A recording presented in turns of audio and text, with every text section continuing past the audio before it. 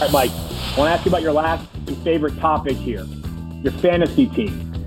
How many fantasy teams are you playing in this year, and how good is your team looking? Come on, I get the shakes. I get the shakes anytime this comes up because you know what the guys on Pardon My Take do. They find creative ways to get me to talk about my fantasy team so they can say nobody gives a damn about your fantasy team, although they use other language than that. I've got 2 leagues, if you care, and you probably don't. But the drafts are coming up. I like to do the drafts as late as possible because you never know when injuries are going to happen. So. No one cares, Mike. I was set up. No one cares. I was set up. You mother. Well, I'm glad they stopped the audio when they did. I was wondering how that moment was going to be handled. Good morning. Hello.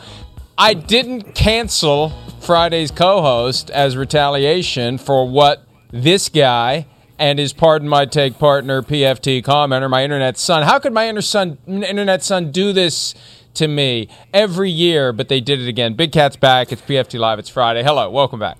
You didn't cancel because you didn't realize I was going to be on until like 7 o'clock last night. It was too late. It was way too late. Otherwise, you're going to be 2 hours by yourself. That moment was so perfect, Mike. I didn't realize when we taped it, and I was the one who like set up the Field Yates part. Perfect. Shout out Field Yates. The absolute perfect guy for the job there because he's a trusting guy. Why would Field Yates screw with you there? And after watching it the next day, I didn't realize just how perfect it was because you admitted all your fears. You just said it out loud. I am so scared to talk about anything fantasy related because of what Pardon My Take has done to my brain. And we were watching the whole thing, and it was amazing. What a moment. I'll get you next year. You think I won't? I will. You won't. 2 years ago, I got your son involved, and he gave me your entire team and then got you that way. I'll get you. I mean, you didn't think I'd get you this year. I got Field Yates to get you. I'll get you. Don't worry. I've already started the process to get you next year, just so you know. I've replayed so much of the last week. Field Yates contacts me and wants to interview me for something, and he never said what it was. And it just seemed odd to me. Like, I don't remember seeing any clips of Field Yates interviewing people. Like, maybe it's something new. I don't know.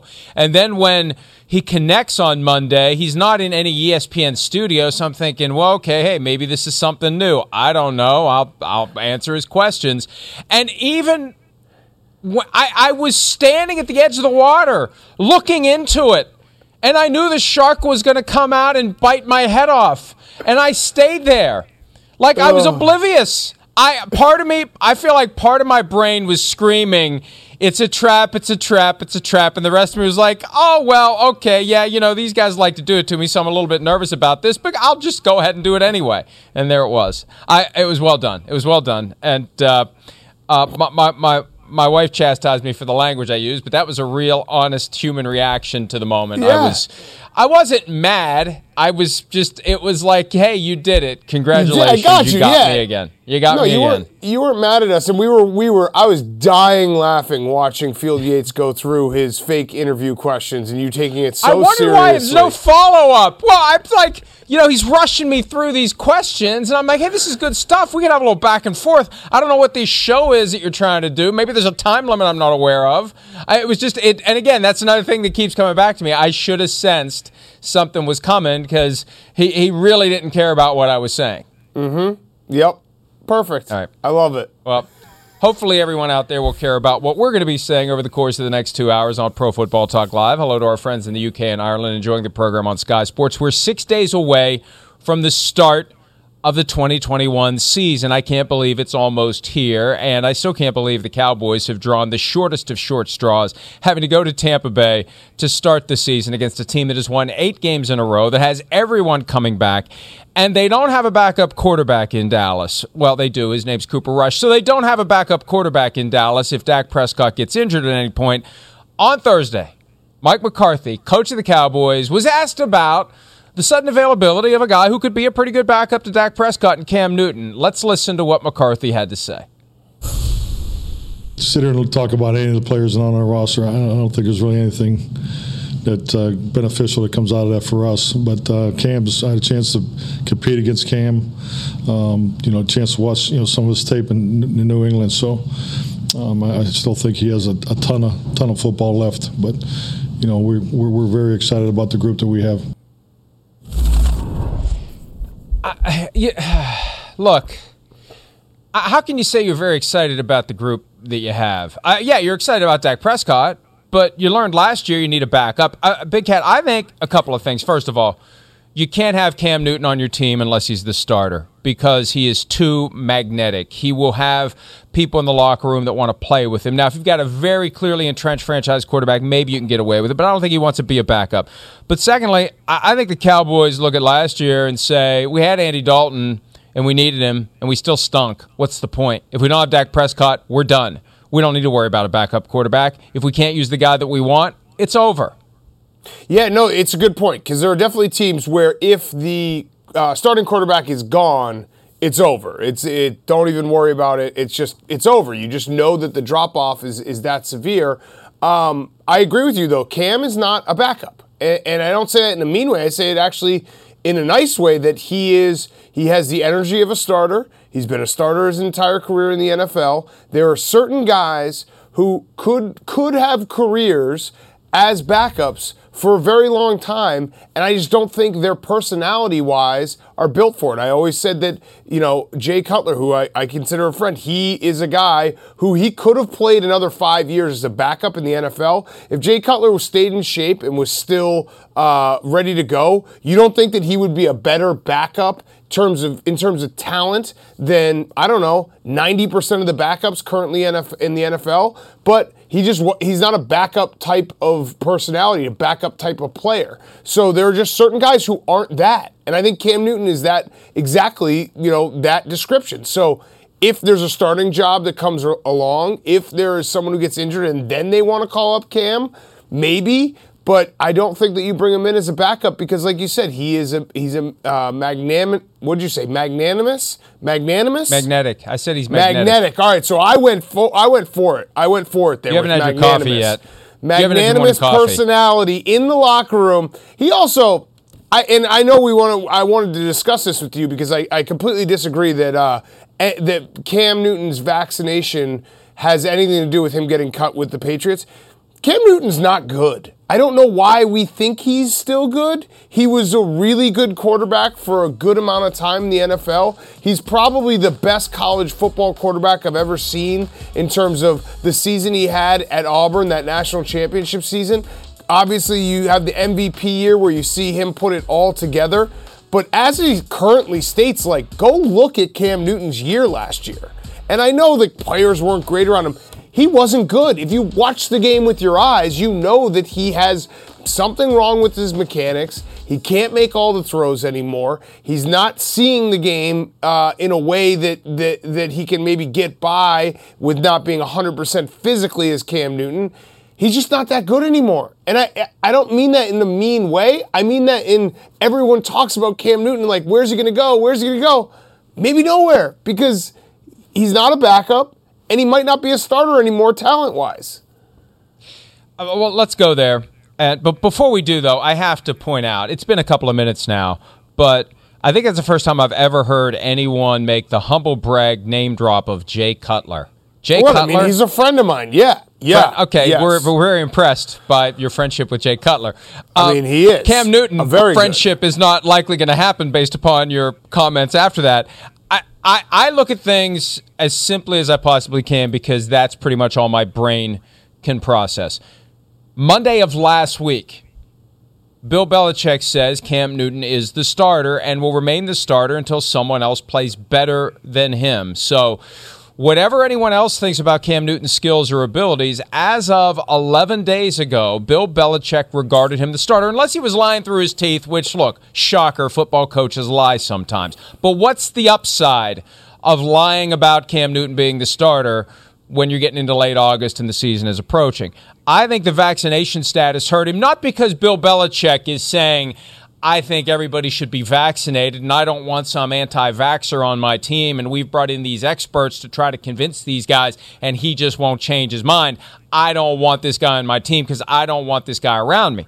I think that Belichick went through the mental gymnastics that the Jacksonville Jaguars are now trying to do to clean up Urban Meyer's mess when he came out and said, yeah, sure, we considered vaccination status in making our roster decisions. It's a matter of availability. When you're the most important player on the team and you can be gone any given day, every given day, 10 days if you test positive because you get tested every day as an unvaccinated player, or 5 days if you have close contact with somebody who's infected, or 5 days if you do something stupid, which is what he did. He did something stupid. He went out of town, and he didn't get tested every day at the facility. He thought you could go to the drugstore and get a COVID test and phone in the results, I guess.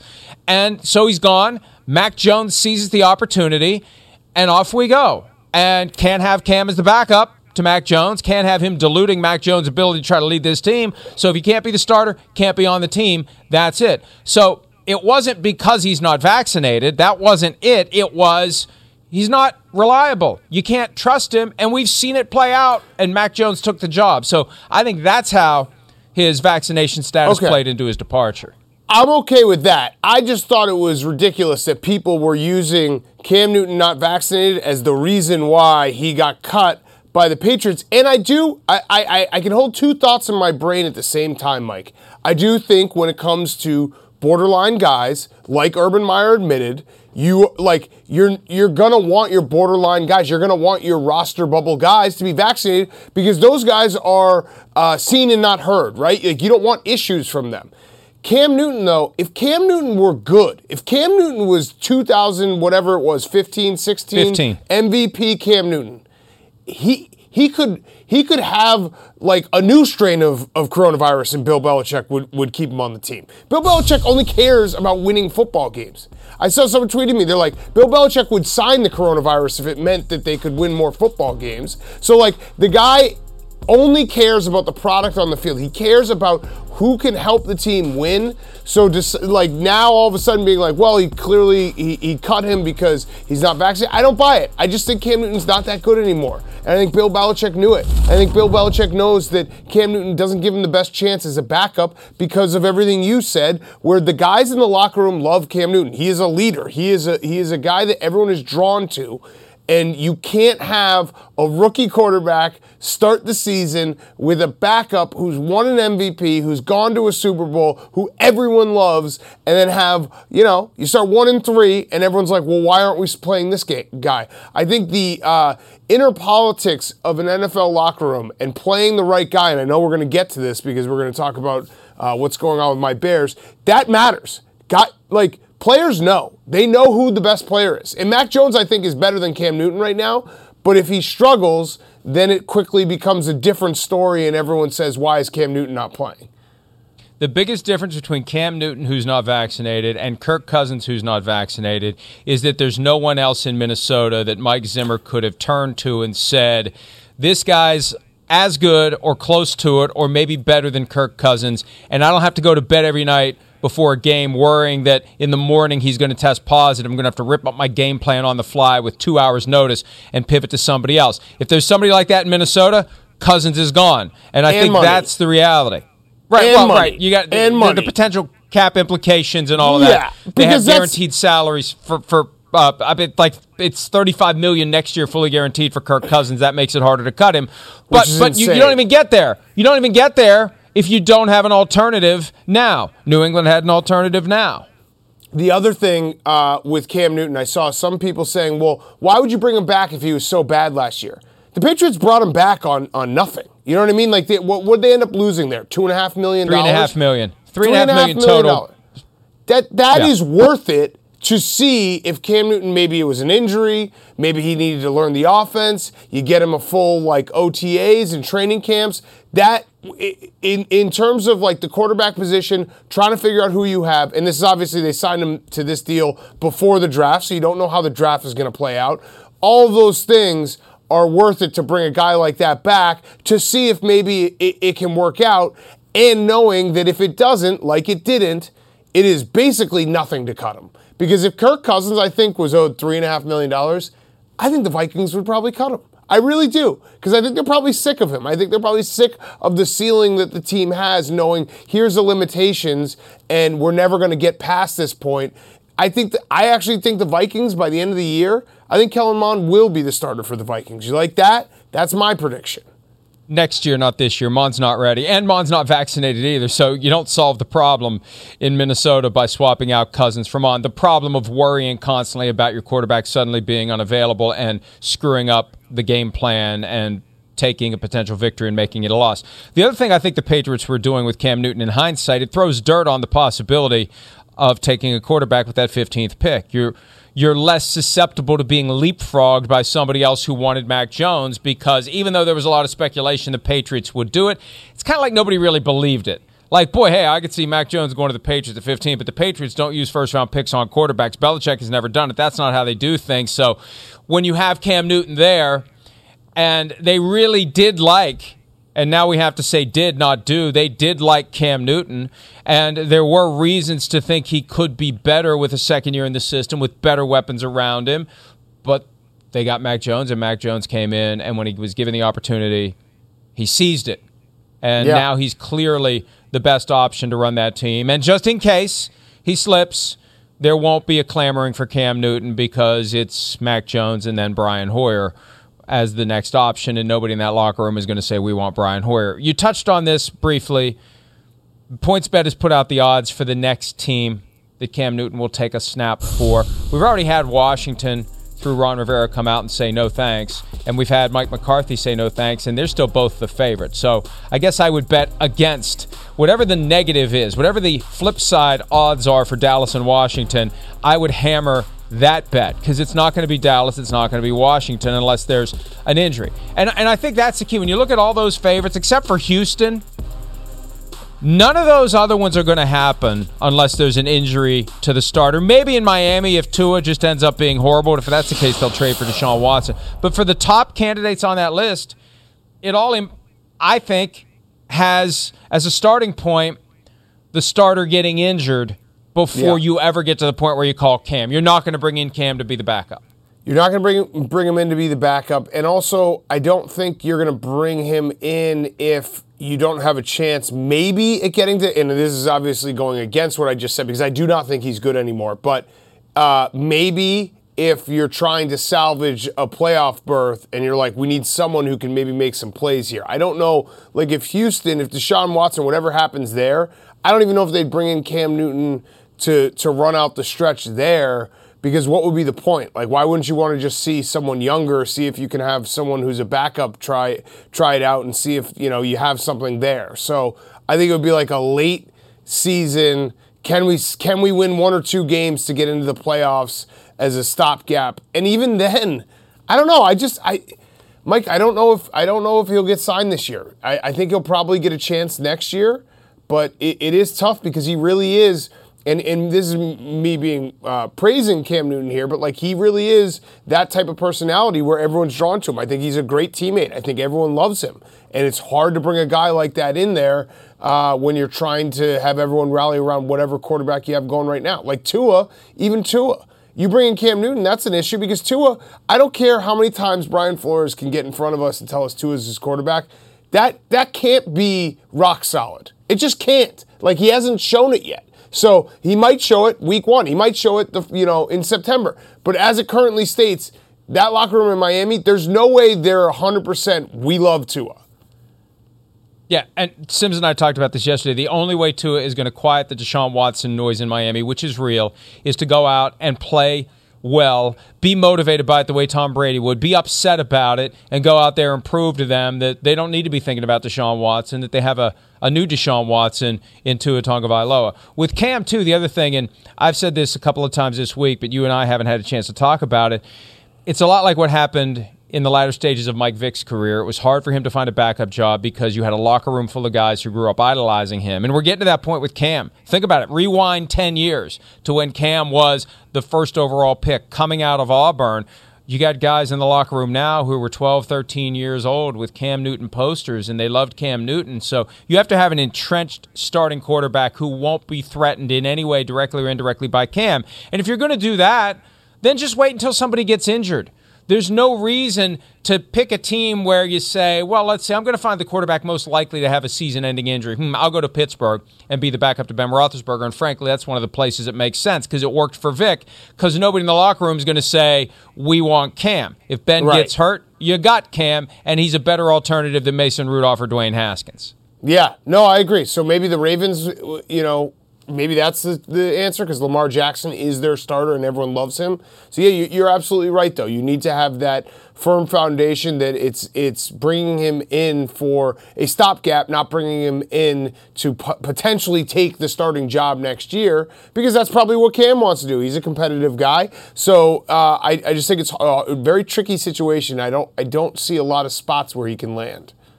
I think that the best proof of your point, and I don't completely agree with your point. I think if you put Cam Newton in an offense that more naturally fits his skill set and not try to jam square peg in a round hole, although the Patriots did adjust their offense to suit his skills, the problem is when he uses his skills, he gets injured because he's so big and he can move and he can run, but we've seen time and again, he gets hit, he gets hurt, and he hasn't made that transition to pocket passer later in his career like a Steve McNair or a Steve Young did. I think that's part of the problem.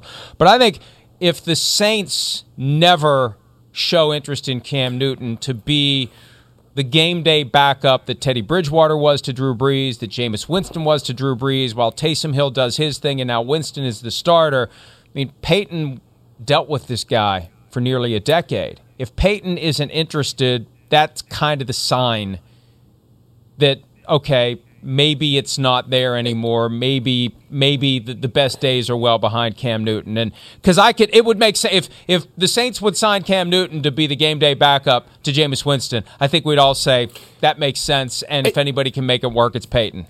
If Ron Rivera were to sign him, because I actually think that Fitzpatrick is probably better right now in his point of his career than Cam Newton. But if Ron Rivera, he knows how special Cam Newton can be, and he's passing, that tells you everything. By the way, interesting thing that you just brought up, it just popped in my head. Are you ready to apologize to me? Because I told you that Taysom Hill was not going to be the starter in New Orleans. I don't remember that. I don't recall that at all. You have been hot on Taysom Hill for years now. Wait, this is the height of irony, that on your first appearance on this program, after you did to me what you did on Monday, you're asking for an apology from me. How dare you? No, how dare you? You said that Taysom Hill was the starter. Jameis Winston is a future Hall of Famer. I told you this a million times. You love Taysom Hill. You love Taysom Hill. I think that Jameis Winston flat out won the job. He came in and won the job. Taysom Hill's not a quarterback, Mike. He's not a quarterback.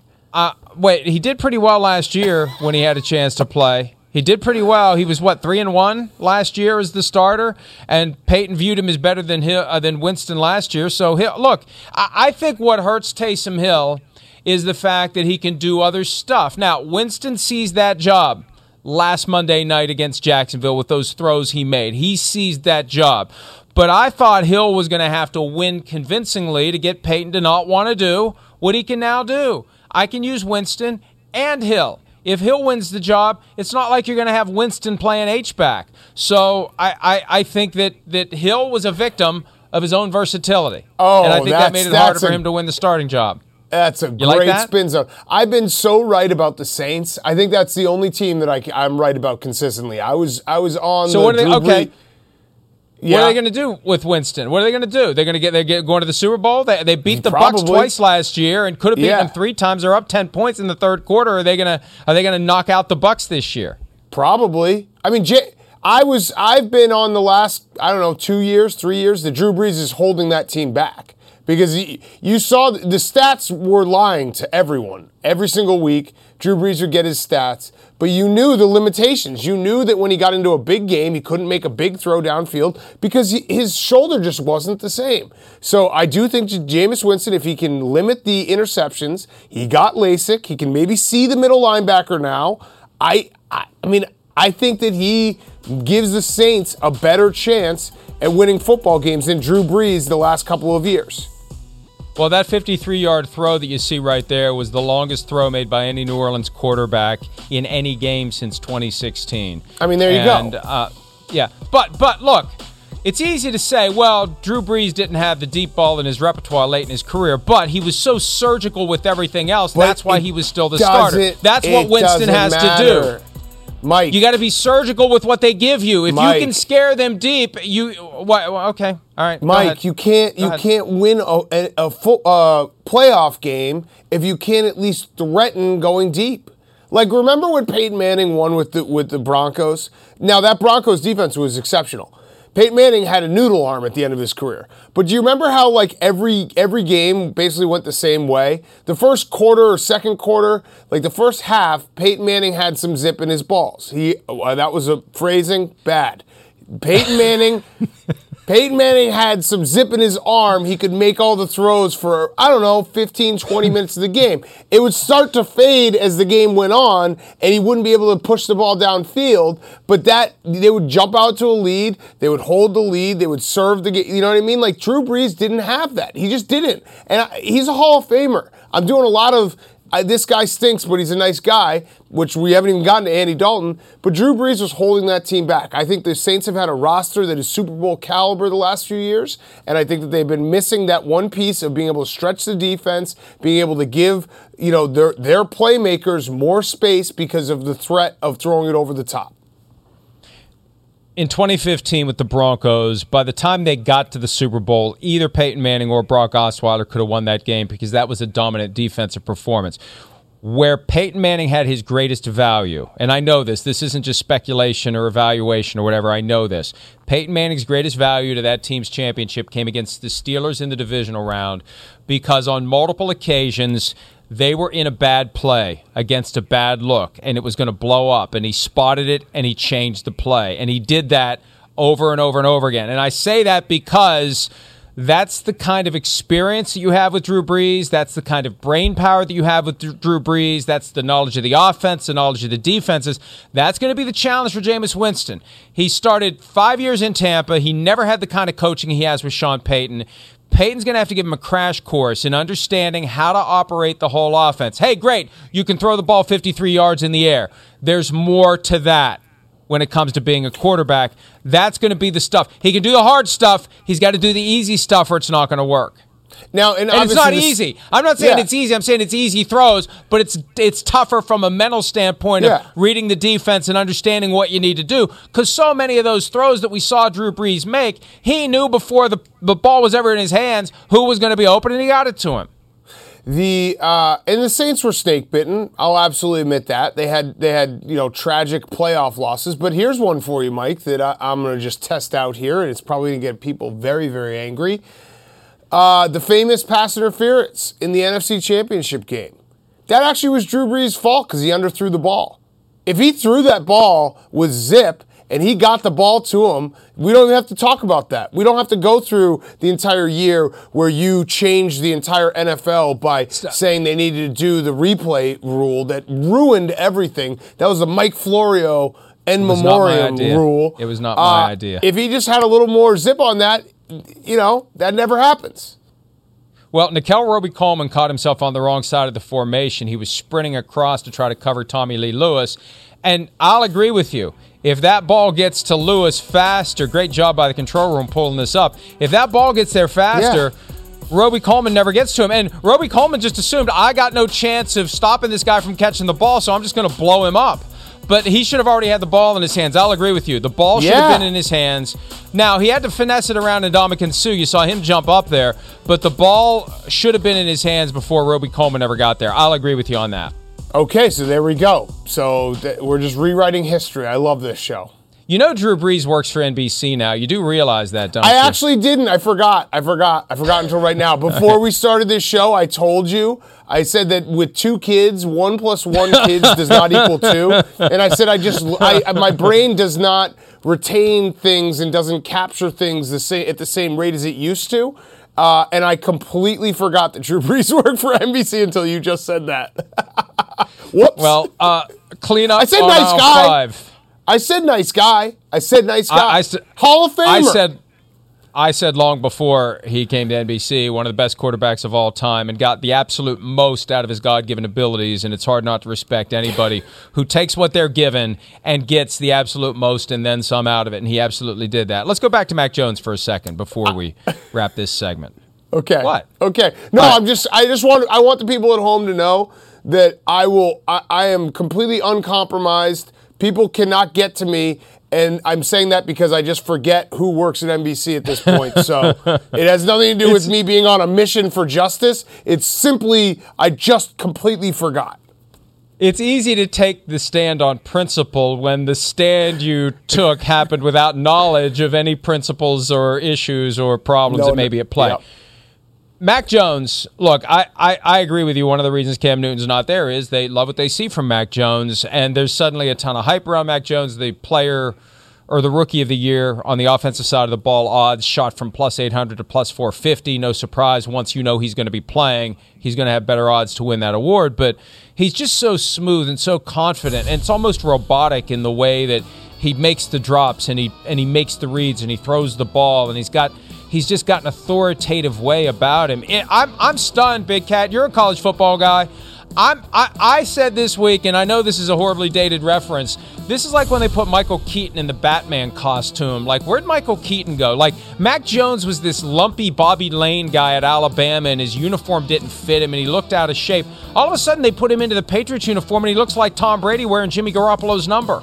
Well, to be fair, Mac Jones had one of the greatest college football seasons of all time last year. It was better than Tua's season. So he was very, very good. I think the knock on Mac Jones was always, because we saw it with Tua and then he makes the transition to the NFL, is if you're playing on a team with all-stars and everyone's always open, can you do that in the NFL? But he was exceptional in Alabama. He had an all-time season. And, I think what happens now in today's NFL, Mike, is because there are so many dynamic quarterbacks, guys that can do something with their feet and throw the ball, we fall in love with that. And sometimes we forget that it's the old Mike Leach. The only thing you can't teach is accuracy. If you're an accurate passer and you get the ball there on time, it doesn't matter if you don't have the athleticism that some of these other guys have. That is a skill that puts you, I think, at the start when you're talking about quarterbacks. So, yeah, I think Mac Jones is going to be very good. He showed it at Alabama, and I think he's in a perfect situation. I mean, imagine getting drafted. You not only get the year in between where Cam Newton is the guy after the guy, because no one wants to be the guy after the guy, but now you get drafted by Bill Belichick, who probably wants to prove some things, and Josh McDaniels in like one of the most stable franchises in the NFL. What a dream. I mean, that he is set up to succeed for a very long time in my eyes. And they spent all that money in the offseason on improving the weapons. One of the reasons why Cam Newton wasn't as good last year as he could have been. Now they've got better weapons for Mac Jones as he walks in the door. And you made an important point. And Vic Fangio, the Broncos coach, 2 weeks ago, said this, and it was one of the things that made me think Teddy Bridgewater's getting that job in Denver. The ability to manipulate the pocket, the ability to buy time, moving, not in a frenetic way, in a very smooth, controlled way, sliding to the spot where the pressure isn't, getting rid of the ball before the pressure is on top of you and the walls close in. You don't have to run around with your hair on fire. If you know how to just slide subtly, step here, jump there, but do it in a graceful way, throw the ball. That's what Mac Jones has. That's what Tom Brady has. That's what Teddy Bridgewater has. And at a time when we're so smitten with guys who can buy extra time by running out of the pocket, maybe taking off, or just running around until they do a sidearm throw or a no-look throw or a left-handed throw, there's something to be said for the quarterback who can stay in the pocket and just move around very subtly and get rid of the football accurately. Yeah, mobility. We think mobility. We think of a guy who can run around, defensive ends and get a first down with his feet. Mobility. The most mobile quarterbacks in the NFL in the last decade are, to my mind, Aaron Rodgers and Tom Brady because of that. Because they know how to move around the pocket and they always know how to avoid the rush. Neither guy is, running a 4.40, so that tells you a lot. The ability to move in the pocket is way better in my mind than the ability to move outside of the pocket. But Rodgers, as you've seen time and again, when he decides to kick it in, he can go. Yeah. And he always finds that spot where nobody else is. You don't see him get hit. The only time he gets hit is when he holds the ball a little bit too long behind the line of scrimmage, waiting for a guy to pop open. That's how he's broken a couple of collarbones over the past several years. All right. Shea McClellan. Shout out Shea McClellan. And also Anthony Barr. That was a classic case of Rodgers holding the ball to let his guy pop a little more open, and he just held it too long. All right, Andy Dalton's going to be holding the ball coming up in about 9 nights on Sunday Night Football when the Chicago Bears go to the Los Angeles Rams. When we return, we will allow Big Cat to vent, talk, cry, whatever, as the Bears continue to wrestle with who their starting quarterback will be, Dalton or Justin Fields. We'll do that next here on PFT Live.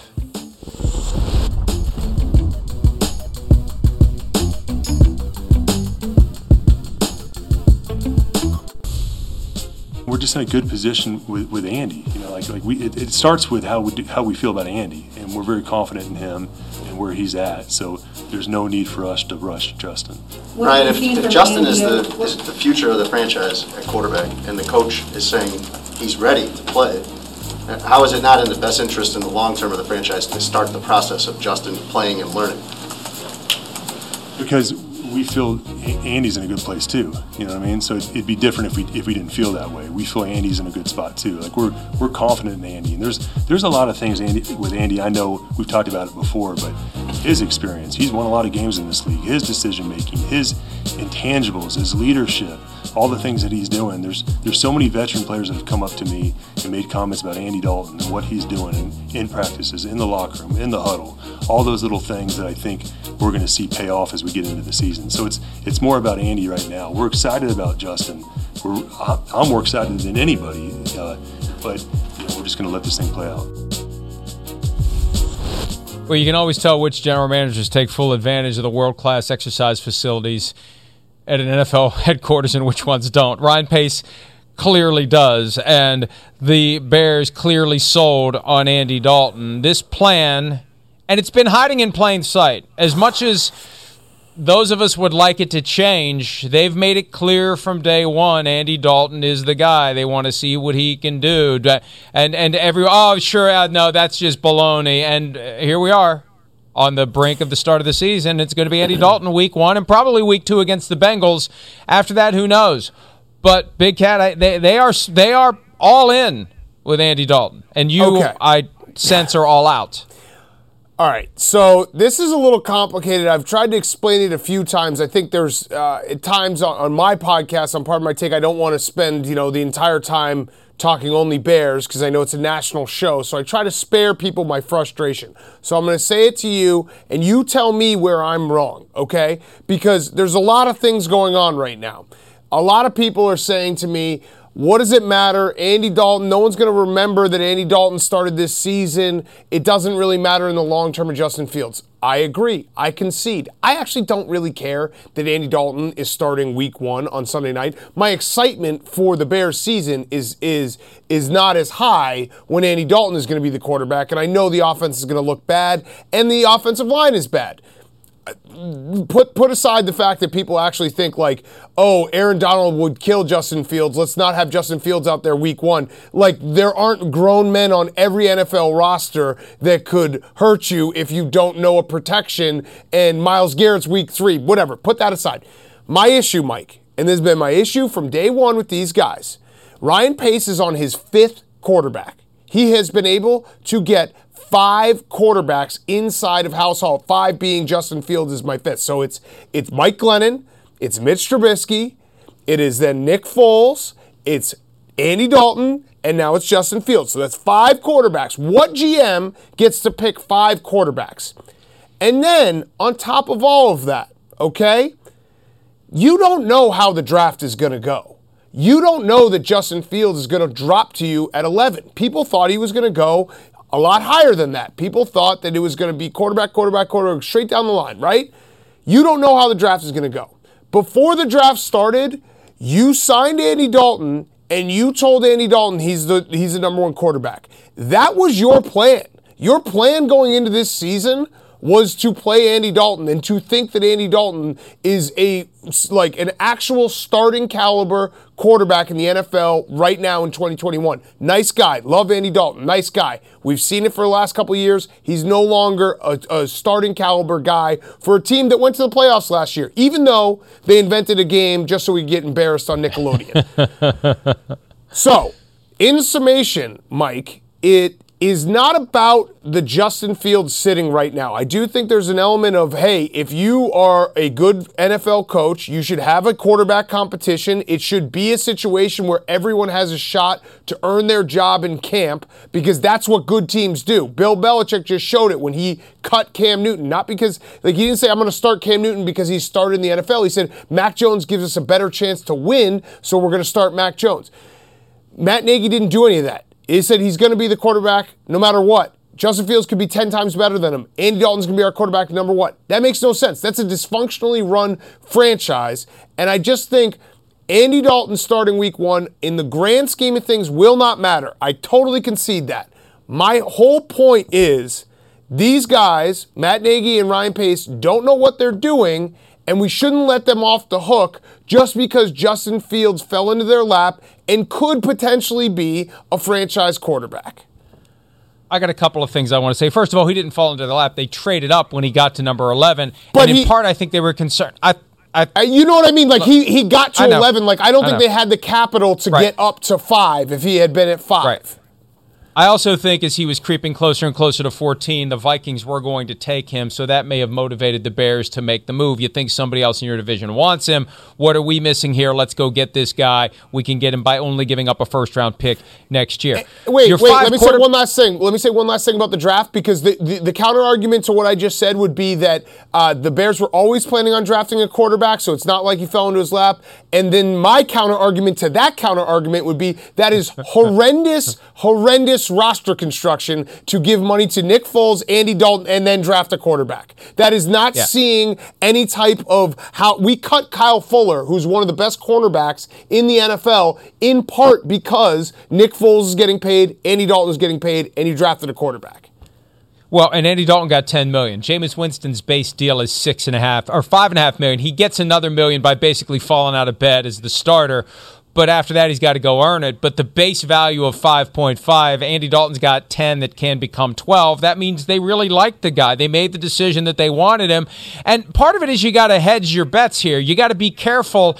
Yeah, there's a guy we really want in the draft, but we still have to have a quarterback ready to go because we don't know who we're going to get. And in a weird sort of way, signing an Andy Dalton provides you with cover like it did for the Patriots when they had Cam Newton. You kind of need to make that investment in order to get the guy that you want, because everybody's going to think, oh, they already have their quarterback in Andy Dalton. That's just another way to think about it. Mike, they traded for Nick Foles last year, and they're paying Nick Foles. So there's They know.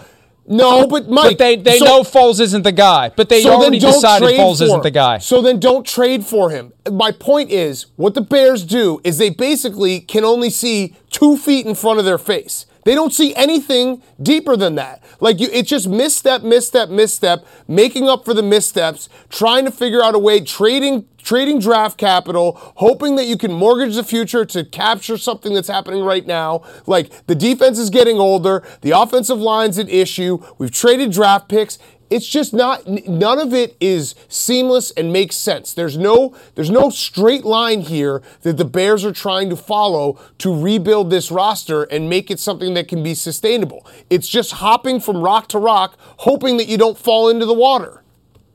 I think from a football perspective, what they would like to do, and they specifically being Coach Matt Nagy, is to replicate what he experienced as the offensive coordinator with the Chiefs in 2017 when Alex Smith played 15 of 16 games. Patrick Mahomes was kept on ice, and they knew Patrick Mahomes was going to be special. They kept him on ice. I let you talk for 5 minutes uninterrupted. Hold on. Alex Smith was 12-4. I understand that. I'm going to make that point. Okay. Allow me to make the point before you push back. Go ahead. Okay. Go ahead. My point is, that it's not 2017 Kansas City, that this thing that Matt Nagy has in his mind that is a product of his own personal experience doesn't fit because of the fact that Andy Dalton has no equity with the Bears, because of the fact that the Bears fans are so desperate to get a franchise quarterback. They're not going to sit there like the Chiefs fans did and not clamor for Patrick Mahomes. And there were points in the 2017 season where I was saying, this offense stinks now. They need to put in Patrick Mahomes. They believe in him. They love him. Travis Kelce's raving about him. Let's see what the kid can do, because the offense was sputtering under Alex Smith. That deference is not going to apply in Chicago like it did 4 years ago in Kansas City. I think at the core, Big Cat, this is, whether you like it or not, this is the product of the strategic decision that was made when whoever authorized the trade up to get Justin Fields. Because assuming that it's not entirely dysfunctional at the top of the organization, they had to have known when they authorized this pick, you're taking Matt Nagy and Ryan Pace off the hot seat for this year. You're not going to judge them for whatever happens this year. Next year is the year that counts. Next year is the year that we put Justin Fields on the field from week one, and those guys rise or fall. And I think Ted Phillips, he's been there for over 20 years. He's been the captain of this dysfunctional ship. I think he's caught up in this too. So if we accept that, that Nagy and Pace aren't even close to the hot seat until next year, this year's nothing. This year's red shirt, this year's scholarship, this year's just go out and do what you can do, but don't jeopardize your ability to have Justin Fields be everything you need him to be next year when you're going to be judged possibly with your jobs. That's what I ultimately think at the core is going on here.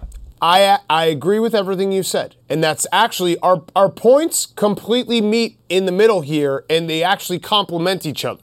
Because what you just said, I agree with.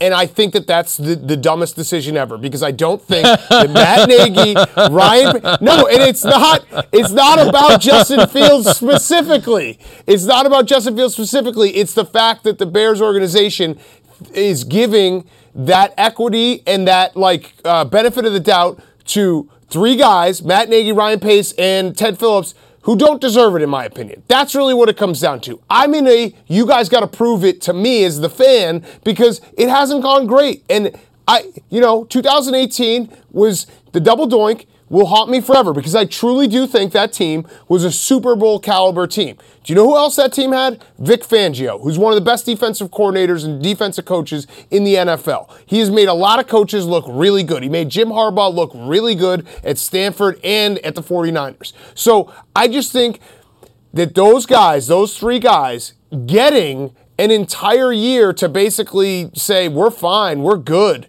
I just think that's a mistake. I really do. I think that the fastest way you can ruin a young quarterback is not through offensive line play. It's through dysfunctional franchise. It's through coaching that might not be able to get him to his max abilities. It's through a GM that isn't able to put together a cohesive roster. And you know what? I'm going to say something nice about Ryan Pace. He actually has had some nice draft picks. He really has. He's been able to figure out ways to get some value with some of his draft picks. Eddie Jackson. There's different guys that Ryan Pace has been able to get who have looked good, but he has also mortgaged a lot of the future. He's traded up for a quarterback twice. How many GMs get to trade up for a quarterback twice, Mike? Not many. Not many. Well, and he's never going to live down the fact that they left Patrick Mahomes and Deshaun Watson on the board, as you well know. And I said this before we even thought the Bears were going to try to make a move for Justin Fields.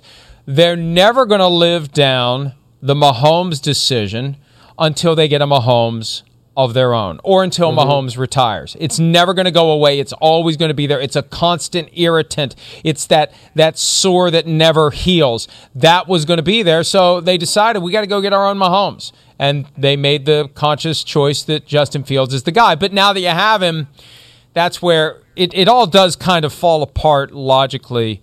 If he's the better guy, and that's the one thing we don't know, Big Cat. We don't know what the locker room thinks about all of this. You know, people still say, oh, Pete Carroll, how brave he was in 2012 to start a 5'10" rookie in Russell Wilson when they'd given all that money to Matt Flynn. No, everybody in the team knew that Wilson was the better guy. The brave thing to do would have been the stupid thing to do, would have been to not play Russell Wilson. So I don't know, and I haven't heard. They've done a good job of keeping it quiet. I haven't heard any rumblings behind the scenes like, what's Matt Nagy thinking here? Justin Fields is clearly the better guy. So if that's going on, then that's a problem. And I mean, from what we've seen in preseason games, especially against the Bills and Mitchell Trubisky, it's very difficult to say, oh, yeah, I understand why Andy Dalton's the week 1 starter. Everything we've seen from Dalton, other than that kind of look what I found catch that that the guy made off the defender's helmet in the Bills game when it was 28-0, everything from Dalton has been unspectacular in the preseason, and Fields has had moments that have justified the excitement. So it's a tough spot for them to be in, and we'll see one week at a time how they deal with it. It's not a tough spot. They've put themselves in this they've spot. They've made it. Right, I agree with you. Right. They've created a tough spot for themselves. They've painted themselves into a corner, and now I feel like they don't know where to go, and they refuse to admit that they should just play the rookie. Do you know what they should have done, Mike? Is they should have just not signed Andy Dalton. And I like Andy Dalton, nice guy. I feel bad for Andy Dalton. They should have just said Nick Foles, and we're gonna draft someone. And then if Nick Foles were starting week 1, I think it's a totally different conversation because you're not wasting money on Andy Dalton, and you're also not having quotes where Matt Nagy, like, either you're a bad football coach or you're a liar when he says we need to see Andy Dalton in the regular season to evaluate him.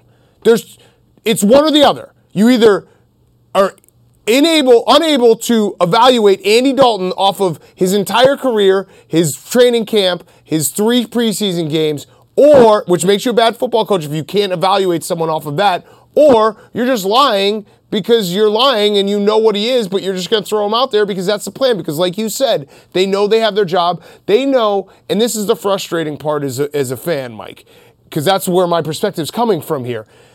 Matt Nagy and Ryan Pace know they're probably safe. They know that this season is not actually about wins and losses. It's about Justin Fields looking good down the stretch.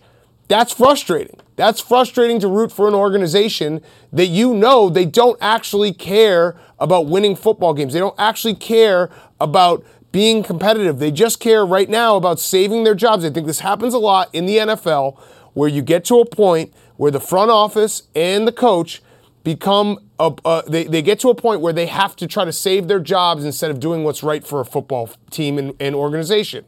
And it's a terrible spot to be in. It really is. Let me ask you this, though. As a fan, Justin Fields is on the team. They gave up next year's first-round pick to get him. Don't you want to avoid Matt Nagy and Ryan Pace being fired this year? Because every time you bring in a new regime, you're rolling the dice that you're going to get a coach that doesn't want Justin Fields, didn't like Justin Fields coming out. Just like when Josh McDaniels went to Denver, I doubt that he interviewed for that job saying, if you give me this job, the first thing I'm going to do is run Jay Cutler out of town. That's the risk you're taking because they want those jobs. The candidates for the head coaching jobs want those jobs. They'll say what they have to do to get those jobs, and then they worry about getting the quarterback they want. So I'd rather have a GM and a coach who are all in with Justin Fields in order to get the most out of Justin Fields instead of somebody else who comes in that has a different idea on how to run things. And what you just described is what Ryan Pace has already done. He didn't tell John Fox he was drafting Mitch Trubisky, and then he fired John Fox and brought in Matt Nagy, who very clearly didn't really ever gel perfectly with Mitch. Now, that's not all on Matt Nagy. Like, I'm not going to sit here and say that's his fault, but it's clear that they never really saw eye to eye. So what you just described as the dysfunction of the Chicago Bears literally just happened. Well, and they went to the playoffs last year, even though you think it was the playoff game that was invented specifically so the 8-8 Bears could get there. This year, 9-8 or 8-9, maybe it'll be good enough for the Bears to get back to the playoffs. The odds in the NFC North, Green Bay, the overwhelming favorite, now that Aaron Rodgers is back, and as far as we can tell, everything is fine, or at least they're pretending it's fine. -170 to win the division. Vikings +280. Maybe +280 before we found out that Kirk Cousins refuses to get vaccinated, and Mike Zimmer's upset about it. Bears at +500, and there are the Lions at +2,500. Who is the threat to the Packers, or is there a threat to the Packers? I don't think there is a threat to the Packers. I would love to sit here and tell you that the Bears could have a chance. I'm just down right now, Mike. I don't know. I'll probably get up, for Sunday Night Football against the Rams. I'll feel better, but I'm just down right now. I just don't think that they have enough, and I don't know. I don't trust Kirk Cousins, and who knows what we're going to see from the Lions. So if the Packers don't win this division, it would be crazy, would it not? Like I think that would be the most stunning upset of any division title this year. I think the Packers win it in a walk. They're 26-6 under Matt LaFleur, and I know they've got issues with the offensive line, not as good as it was last year. They lost Corey Linsley. David Bakhtiari is on the physically unable to perform list for at least 6 weeks, but they still have Aaron Rodgers, and I think Aaron Rodgers is as motivated this year as he was last year to have a big season and potentially walk off into the sunset. Let's take a break. When we return, Carson Wentz, the Colts quarterback, had plenty to say about the vaccination issue yesterday, and trust me, you want to hear what he had to say. We'll be right back.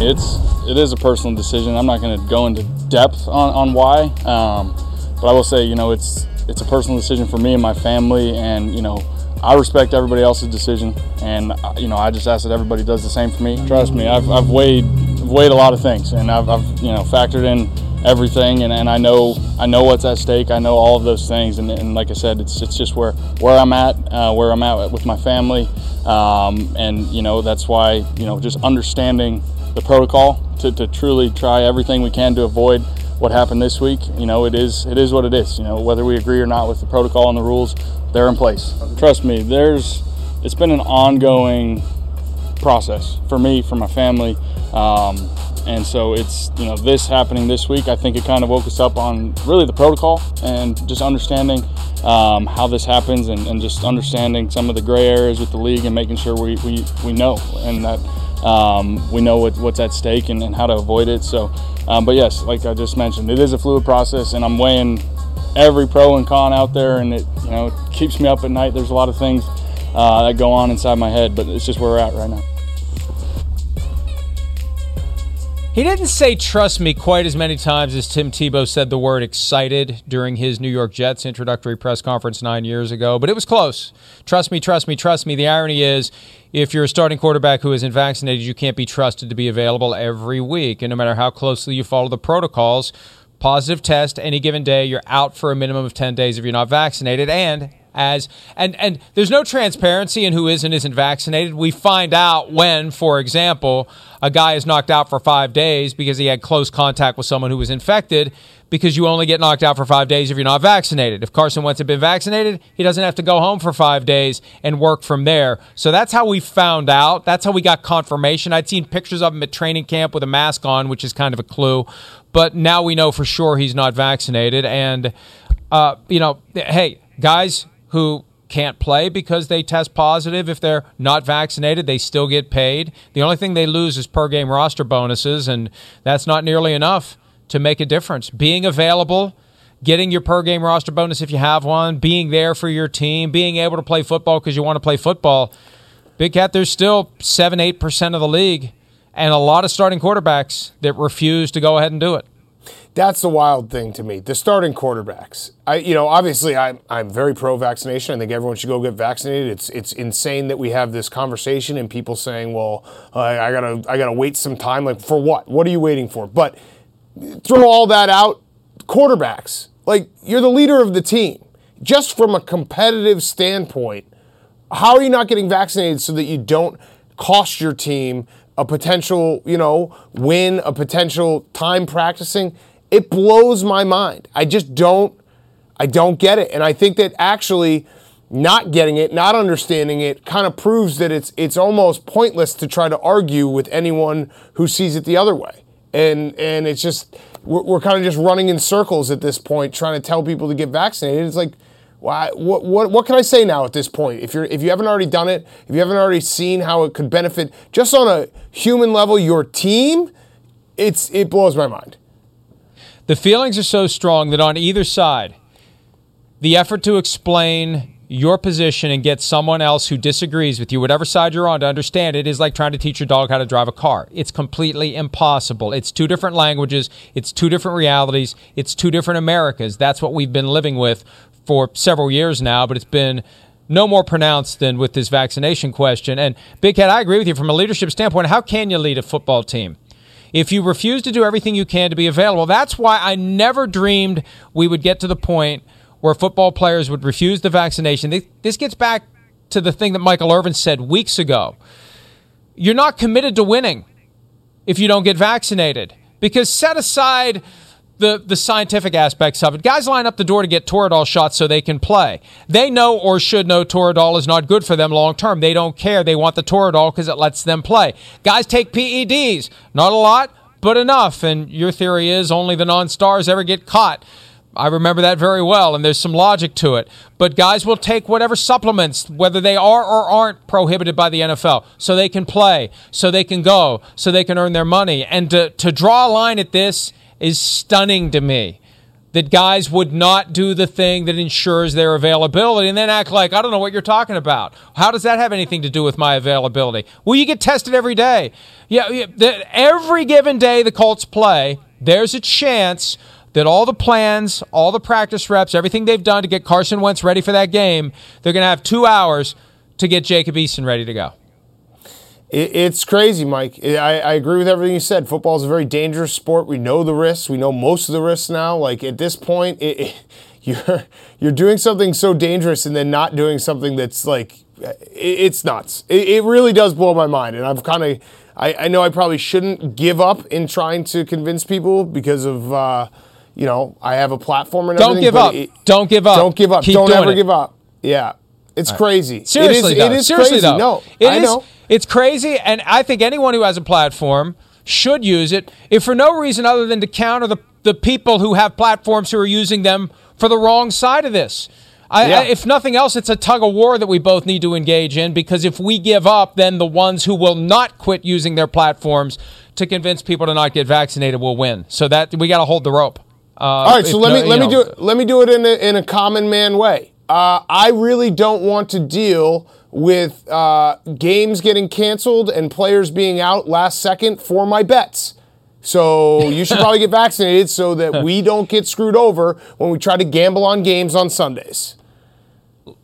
You make an excellent point, because I've pressed the league on this, because I think they have a problem coming. As more and more states legalize gambling, it's going to be more and more important for the NFL to pay attention to things that it used to gloss over, transparency with injury reports, how you handle inside information. But this idea that we don't have a comprehensive list of which starting quarterbacks we can't trust on game day, somebody makes a bet on a team where it isn't known that the starting quarterback isn't vaccinated, and then all of a sudden the starting quarterback doesn't play. You think there's not going to be an issue about that, Big Cat, if that information was concealed from the people who are betting their hard-earned money legally in, 25 states now? Yes, it's going to be an issue. Yeah. So let's do it that way. Let's just say that we don't want to get our bets screwed up and we don't want gambling to get screwed up, okay? So get vaccinated. Well, if you're betting on the Buccaneers, it won't be an issue because the Bucs are now 100% vaccinated. Let's hear from Bruce Arians, and also one of the guys who was reluctant but finally did it, running back Leonard Fournette. We're 100% vaccinated, our entire organization, all the players, all the coaches, everybody. Something I just want to do, try not to put the team in harms, just knowing that even though people still catching it, but it makes it a lot better that I have the shot and don't cause other things on the team. Because we need every hand in here for these next couple of big games we got coming up, especially for this opener. See, that underscores what a competitive disadvantage it is for the teams that aren't close to 100%. Because if you are at 100%, that's just one less thing to worry about. That could be the difference between 10-7 or 11-6 or 9-8. And at some point, you don't make it to the playoffs. Maybe you have a team that could catch fire, as we've seen teams do that just barely get into the playoffs. And then all of a sudden, off they go. They win, and then they're in the Super Bowl. You don't even get the chance if there's that one game that you lose because you had a starting quarterback who wasn't vaccinated. And I don't know what happened. I followed all the protocols. I did everything I could. I don't know how I had close contact. I don't know this. Well, you know what? If you'd been vaccinated, it wouldn't have been an issue. And it's going to happen. It's going to happen. I hope it doesn't, but it's going to be a factor. And there's going to be a team that we're going to be able to say, when we look back, that game, that's the one. And if they had their players who otherwise weren't available because they weren't vaccinated and they tested positive, they had close contacts, if they had played that game and won it, they'd have been in the playoffs. Yeah. I'm happy the Bucs, it's the rich get richer here. The fact that they're 100% vaccinated and they don't have to deal with this, it's You know, it's and I actually think, Mike, I don't know, you know, the final cuts have come through. I don't know if we get the numbers of every team, but I assume the vaccination rates are going to go down because guys on the bubble were vaccinated more than guys that have a firm job and know they're not going to get cut. So it's going to be an issue. We're going to have a game get canceled, or I think they actually came out. I don't know if it's in NFL, but in the Big Ten, I think they said that it's just viewed as a loss if you can't play, if you can't field the team on a Saturday. It's just viewed as a loss, and we move on. That will probably happen. I mean, maybe not. I don't think it will. I don't think it will. Maybe not. I don't know what the NFL rules are. I'm going to take that back. I don't know what the NFL rules are. I'll tell you. You want me to tell you? Yeah. Okay. July 22, the NFL sent a memo that said that if you have an outbreak among unvaccinated players or staff and can't play because of it, you will take a loss. Now, I think they would now say, you know what, it's probably not going to happen because that was all aimed at getting guys to wake up and get vaccinated. They're at such a high rate now that it's going to be impossible to say if you have an outbreak on a team, is it an unvaccinated outbreak? Is it a vaccinated outbreak? So I don't think there's going to be any forfeits, and I don't think they're going to cancel games. You got 69 total guys, 53 on the roster, 16 practice squad guys. You can bring up to all 16 guys to the active roster 90 minutes before kickoff. And they're going to say, hey, you don't have any offensive linemen? Oh, well.